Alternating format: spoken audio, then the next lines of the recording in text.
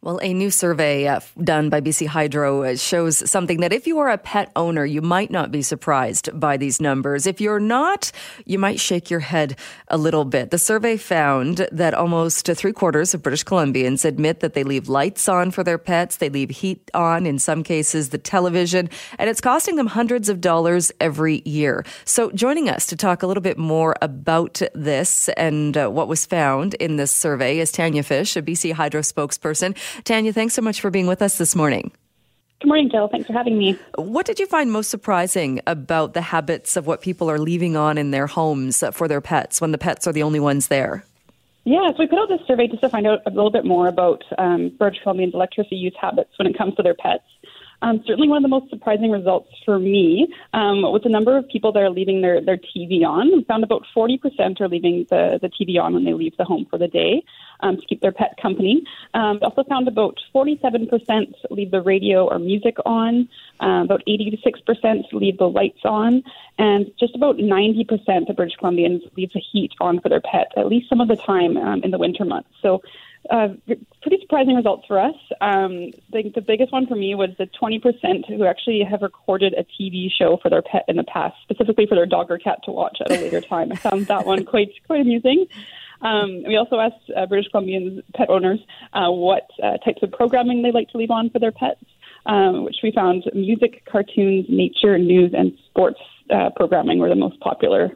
It is, and I'll put my hand up and say guilty as charged because Same here, yes. I leave and I make a point of changing the channel before I leave the house so that the Food Network is on for the dog. And Food Network. I know the dog probably doesn't watch the Food Network, but it's about the sound and leaving some noise in the house. But this really does shine a light on how much it costs people. And how were you able to work out kind of how much this is adding to hydro bills by doing these things? For sure, yeah. So we did find doing these things could cost up to about $400 per year. The most significant cost for this would be around the heating. So, for example, leaving about 3 electric baseboard heaters on in your home if you're away at work 5 days a week could cost around $60 a month. So that's quite significant, especially throughout the winter months if you're doing that each day. For example, and then also leaving the TV and lights on can cost about $3 a month, and that adds up to just around $40 a year. So as we head into the winter months, obviously things are getting a bit colder. We're looking to turn on the heat, and maybe you want to turn the heat up a couple of degrees to keep your dog or cat warm. So we do recommend, looking at that, actually just turning it down by about 2 degrees from your normal temperature if you're leaving the home can actually reduce your heating costs by about 5%. So typically we recommend leaving the thermostat at 21 degrees when you are at home, but then turning it down to about 16 when you leave. So, if you want to keep your dog or cat a little bit warmer, maybe finding a happy medium between those two numbers would work really well.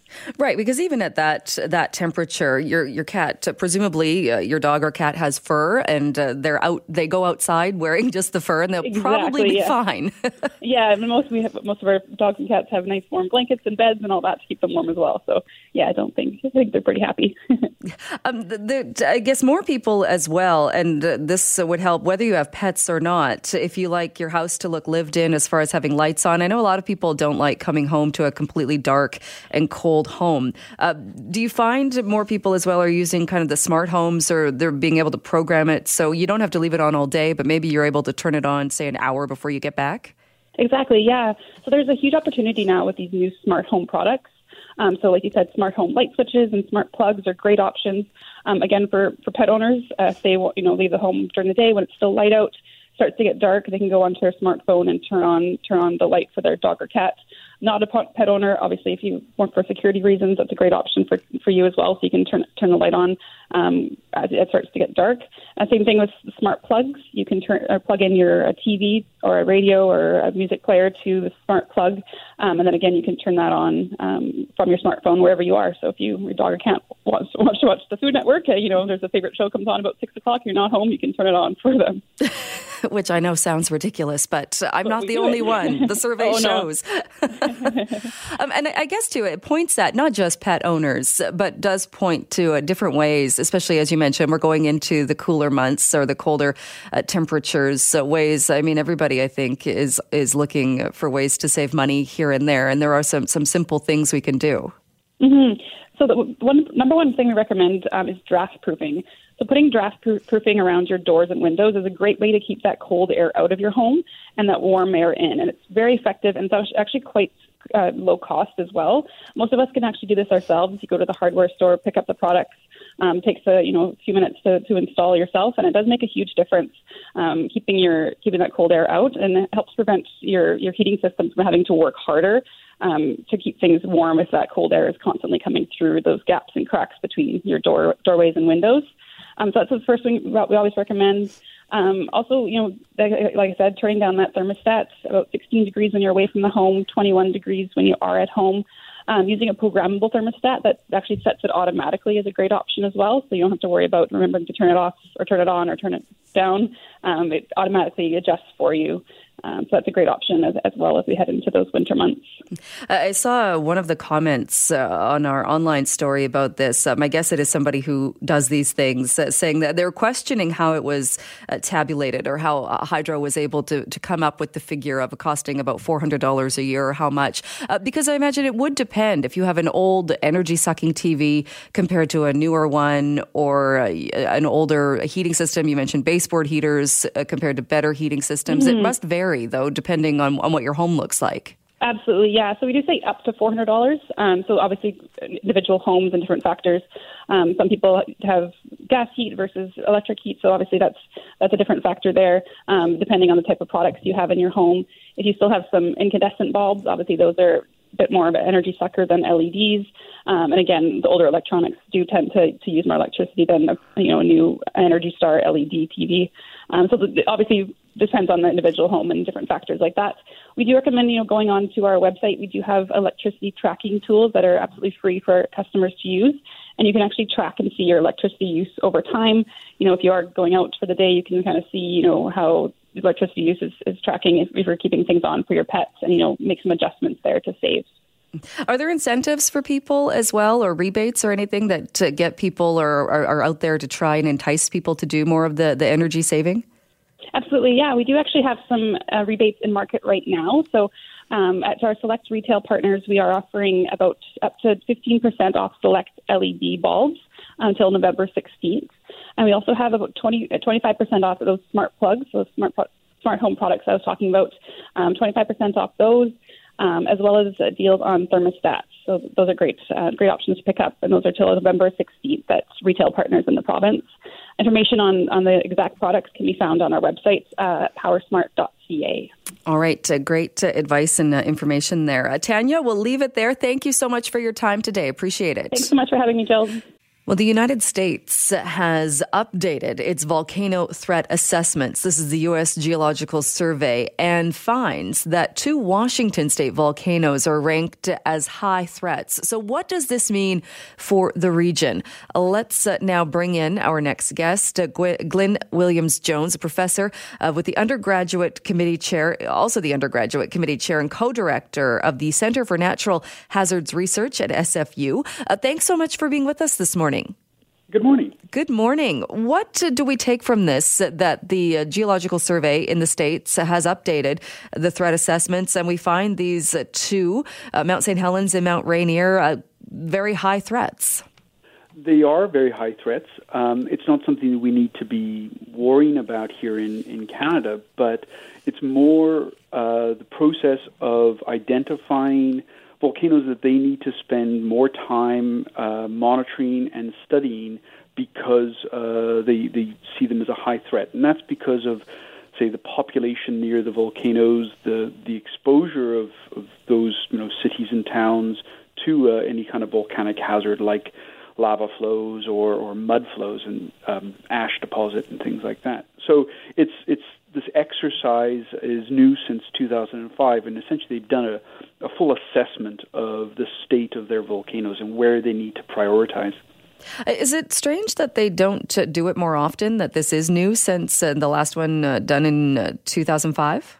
I would say it's strange. It does take a lot of time to do this kind of exercise. It would be great if they were doing it regularly, but it does take a big effort to synthesize all of this. So I think often, you're in a mode where you're active. Especially all the activity we saw in Hawaii, for example. all hands on deck trying to respond to that. Things calm down. Now you've got more time to also work on the background stuff. And, taking this would be, I wouldn't be surprised, many years of work bringing it together to do this. But it's an important exercise to sort of see where we are in the state, for these different volcanoes. And you mentioned Hawaii, which I think those are the images and the most recent stories that people will reference as far as the eruptions and what we saw there. Anybody here as well that remembers back to 1980 when Mount St. Helens erupted, or when we saw the activity with Mount St. Helens, then will certainly remember that. Is that something though that could happen again? Yeah, I mean, it's an excellent example of how volcanoes really don't care about borders. But with Mount St. Helens, the way it is now, following the 1980 eruption, we wouldn't expect to see that kind of large-scale eruption anytime in sort of our future. It needs to build itself back up again to that state. Essentially it blew the top off, so it's a very different volcano right now. But there are other volcanoes in the chain, Mount Rainier and Mount Baker, actually very close to the lower mainland. These two are a concern because not so much on the big explosion side of things, but actually because of all the ice pack that sits on the upper parts of those volcanoes. And if you melt that, you can generate what are called lahars, these massive mud flows that go like torrents of concrete down the different river valleys. And in the case of Baker, that actually could potentially have an impact on the lower mainland, say into the Abbotsford area, if the flows went the wrong way.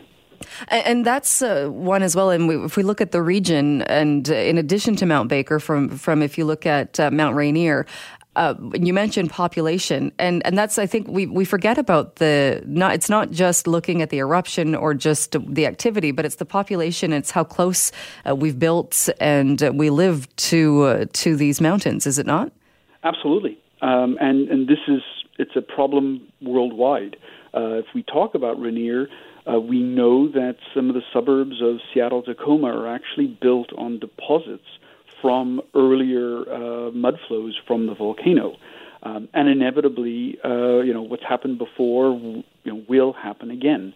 And so that's why, this exercise in terms of reevaluating the situation will help focus energies, which areas need to be better monitored, where do more efforts need to be made in terms of educating the population in terms of, how to respond if and when there is an eruption.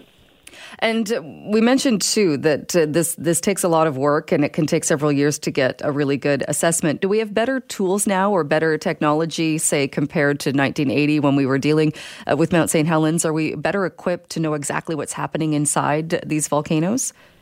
Absolutely, we are better equipped. Knowing exactly what's inside of them, that is kind of the million-dollar question.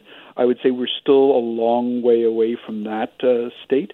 The analogy I use very often when people ask, can you predict a volcanic eruption? I'll say, well, look at how good a job we do at predicting the weather on the West Coast even 3 or 4 days in advance. Take that same level of chaos and complexity and stick it underground, where we can't see it directly. Everything is inferred. But technology is coming a long way. Instruments are becoming more sensitive, less expensive, so we can deploy many more instruments. We have regularized satellite coverage. All of this comes together to give us a much better chance at understanding the volcanoes. But each volcano has its own personality. They're all different. And so, what we try to do is look for similar telltale signals that something is changing. But this is where we do need to have extensive, long-term monitoring of volcanoes. And with each one having its own personality, though, is there what is it exactly that causes the eruption? Again, that's going to vary a heck of a lot depending on the volcano. But if we zoom right out, really it's pressure building up within the volcanic system itself, dominantly because of volcanic gases trying to escape. Again, analogy that I use, you take your 2-liter Coke bottle and you shake it up, you can feel it pressurize as those carbon dioxide bubbles are trying to escape as a volcanic eruption if you take the top off. So that's really what's happening in most volcanoes, that dance between the gases trying to come out of the liquid, pushing onto the surrounding volcano, fighting that balance between the mass of the volcano and the ground holding it in. That's going to play a major role. But there's other issues, in the case of Mount Rainier, Mount Baker, and actually, here in Canada, Mount Meager, northwest of Pemberton. These are big volcanoes that are ice-covered, and they're also rotten. They've been building up over millions of years, and all of these acid gases that are trying to escape end up changing that rock into much weaker rock. And so you could have landslides that even aren't directly related to a volcanic eruption, but that are really hazardous. And you mentioned off the top, it's not as though we need to be living in fear and afraid that we're in some path of destruction. But what do we do then with this information when we know that these volcanoes, ones that we can see, are at the top of the list when it comes to threats? Is it a question of monitoring, or what do we do as people that live in the region? It is a question of monitoring and being aware of your surroundings. From a Canadian perspective, really, it's a matter of saying, okay, we know these systems are there in the U.S. And in Canada. How do we respond? And you can do that from a broader hazards perspective. The same thing as being ready for the next big earthquake or a flooding. Having those plans with your family, knowing, what are you going to do if there's a big earthquake? How do you respond? Being independent for 3, 4, 5 days, an earthquake hit. That kind of preparation goes a long way, and it can be, as we say, multi-hazard, be it a big earthquake or, a terrible ice storm. Having that ability to be independent and have everything lined up and having thought it through actually will also make you, sleep better at night. You've done something. Indeed. And it's interesting you would say that, because we often think about earthquake and earthquake preparedness, but not so much about volcano preparedness. Yeah, and that's normal, especially in Canada where we've not had our Mount St. Helens eruption. But I'm pushing on Mount Meager because 2,400 years ago, it did have a Mount St. Helens eruption. And 2,400 years ago is a geological blink of the eye. So we have had them, but just not in recent local understanding. We had some very young ones just north of Terrace, the Siax eruption in the 1700s. But again, it was fairly remote, isolated, and before the sort of European colonization. So we do have volcanoes in Canada, but it's not in our mindset. We're thinking more about earthquakes, about flooding, about landslides, and that's understandable. That's a human factor. Definitely. We will leave it there, but thank you so much for joining us and talking more about this today. My pleasure. Well, after some amendments to it, the BC government's speculation and vacancy tax, as it's now called, will be pushed through as legislation because it does now have the support of the BC Green Party. And it's been the discussion topic for a few days. Many people talking about this and wondering what it will actually look like and what it will accomplish. Well, my next guest is an economist and public finance policy analyst at the Canadian Centre for Policy Alternatives at the BC office, and Alex Hemingway joins me on the line now to talk more about this. Alex, thanks so much for being with us. Good morning. You've written a piece about this, saying that BC's speculation tax is a key piece of the housing affordability puzzle. Walk us through a bit of your reasons as to why you think this is a key piece of the puzzle. Sure. Well, and it is just one piece of the puzzle, but it's an important one. The speculation and vacancy tax basically does a couple of things. It's going to buy. Let me step through two pieces. One is the piece on satellite families, where we're going to have an additional tax on those households that have very high worldwide incomes but low BC income. So that's one component of the tax. And the other component is the vacancy bid, which is on properties that aren't your principal residence. If you're leaving those empty in very specific geographical areas, those places where we have very low rental vacancy rates, high demand for housing, those are going to be taxed as well. And what this means is it's an incentive to immediately bring new rental stock available in these low vacancy rate areas, and at the same time raise some money that can be invested in affordable housing. So those are two components of the housing crisis that are addressed by the tax. And certainly one of the more talked about parts of the tax, and you mentioned satellite families. So households where your income has very little or no income reported in the province of British Columbia. That would be the highest level, which the 2% tax. But there has been a lot of talk about residents and second residents and really the definition of empty, because where we're seeing a lot of pushback is from people who might have a condo or a second home that they use part of the year, not the entire year. Maybe they want to retire to it, who will now be hit by this tax.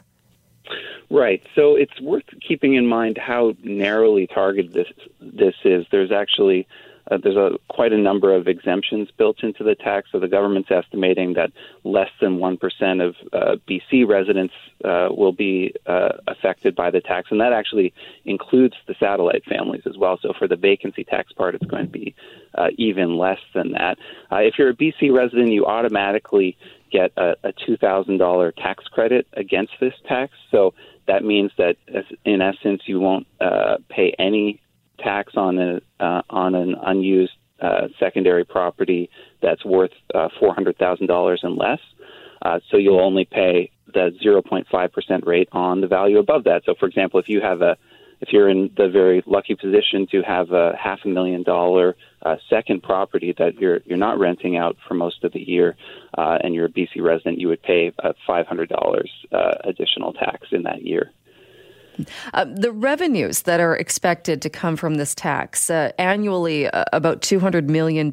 So and you touch on that in the piece that you wrote, is that coming from then the highest level, the 2% that's going to be affecting the satellite families as much? Because it does seem that when we're also talking about the exemptions and how it'll be affecting less than 1% of BC residents, there seems to be a question of, well, then where does all this money come from? Yeah, so some of it's going to be a mix of some coming from the satellite families, some coming from residents in other parts of the country, some coming from BC. One of the biggest question marks is just how much money is going to be raised by from the satellite family segment of the tax. This is not something that's been done before. The indications that we've seen from the government is that the revenue estimates are conservative, so it's possible that it could come in even higher than that, driven by the satellite family piece. It has been, though, it's worth saying, as a result of some of the amendments that came forward, some were good, some we didn't agree with as much. There's a reduction in the rate for out-of-province residents other than the satellite families that will reduce the revenue by a modest amount. They're saying a maximum of $30 million. And if the revenue is coming in that rate, then that would suggest that rather than rent out these properties, people are paying the tax. So how does that do anything to increase rental stock? Yeah, well, so I think what we're likely to see is a mix of both. Some people are going to rent this out to avoid paying this additional tax. You have to rent it out for at least 6 months a year to be exempted, and some people are going to pay the tax.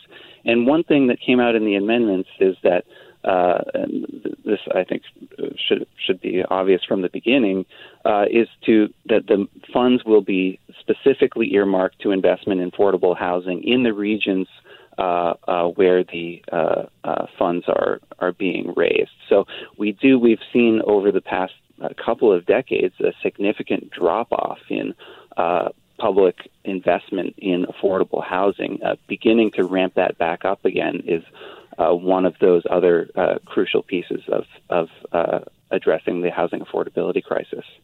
You mentioned this in the piece too, and anybody living in a strata building that has rental restrictions will want to know about this, that for 2018 and 2019, if you're not allowed to rent your unit out and it's not your primary, you don't live there, you'll be exempt. That changes in 2020. Does that not put people in a rather difficult position if their strata still has the rental restrictions? They can't rent it out because they then face a fine from their strata, but now they're going to be hit with this tax.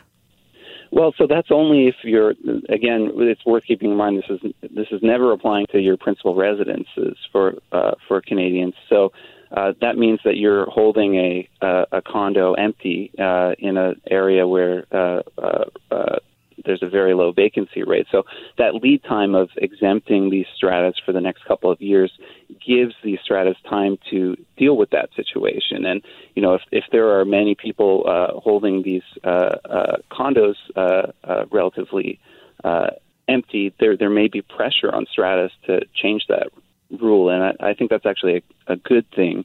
You know, as a renter myself, these forms of, I would actually call it a form of discrimination against renter, having these prohibitions built into strata rules. So it's a good thing to weaken them and ultimately see them removed. Of course, you don't have to rent out your place. You can, if you own a condo, you can use it yourself. You can pay that 0.5% tax, which would be modest on most condos, or you can put pressure on your strata to change those rules. In Vancouver as well, with a new mayor, one of his election promises was to triple the empty homes tax in Vancouver. Does that not target a particular group of people, those who own properties in Vancouver, who will now face the provincial taxes as well as the Vancouver one? Yes, it does, and so I guess there is a question of you know, values there.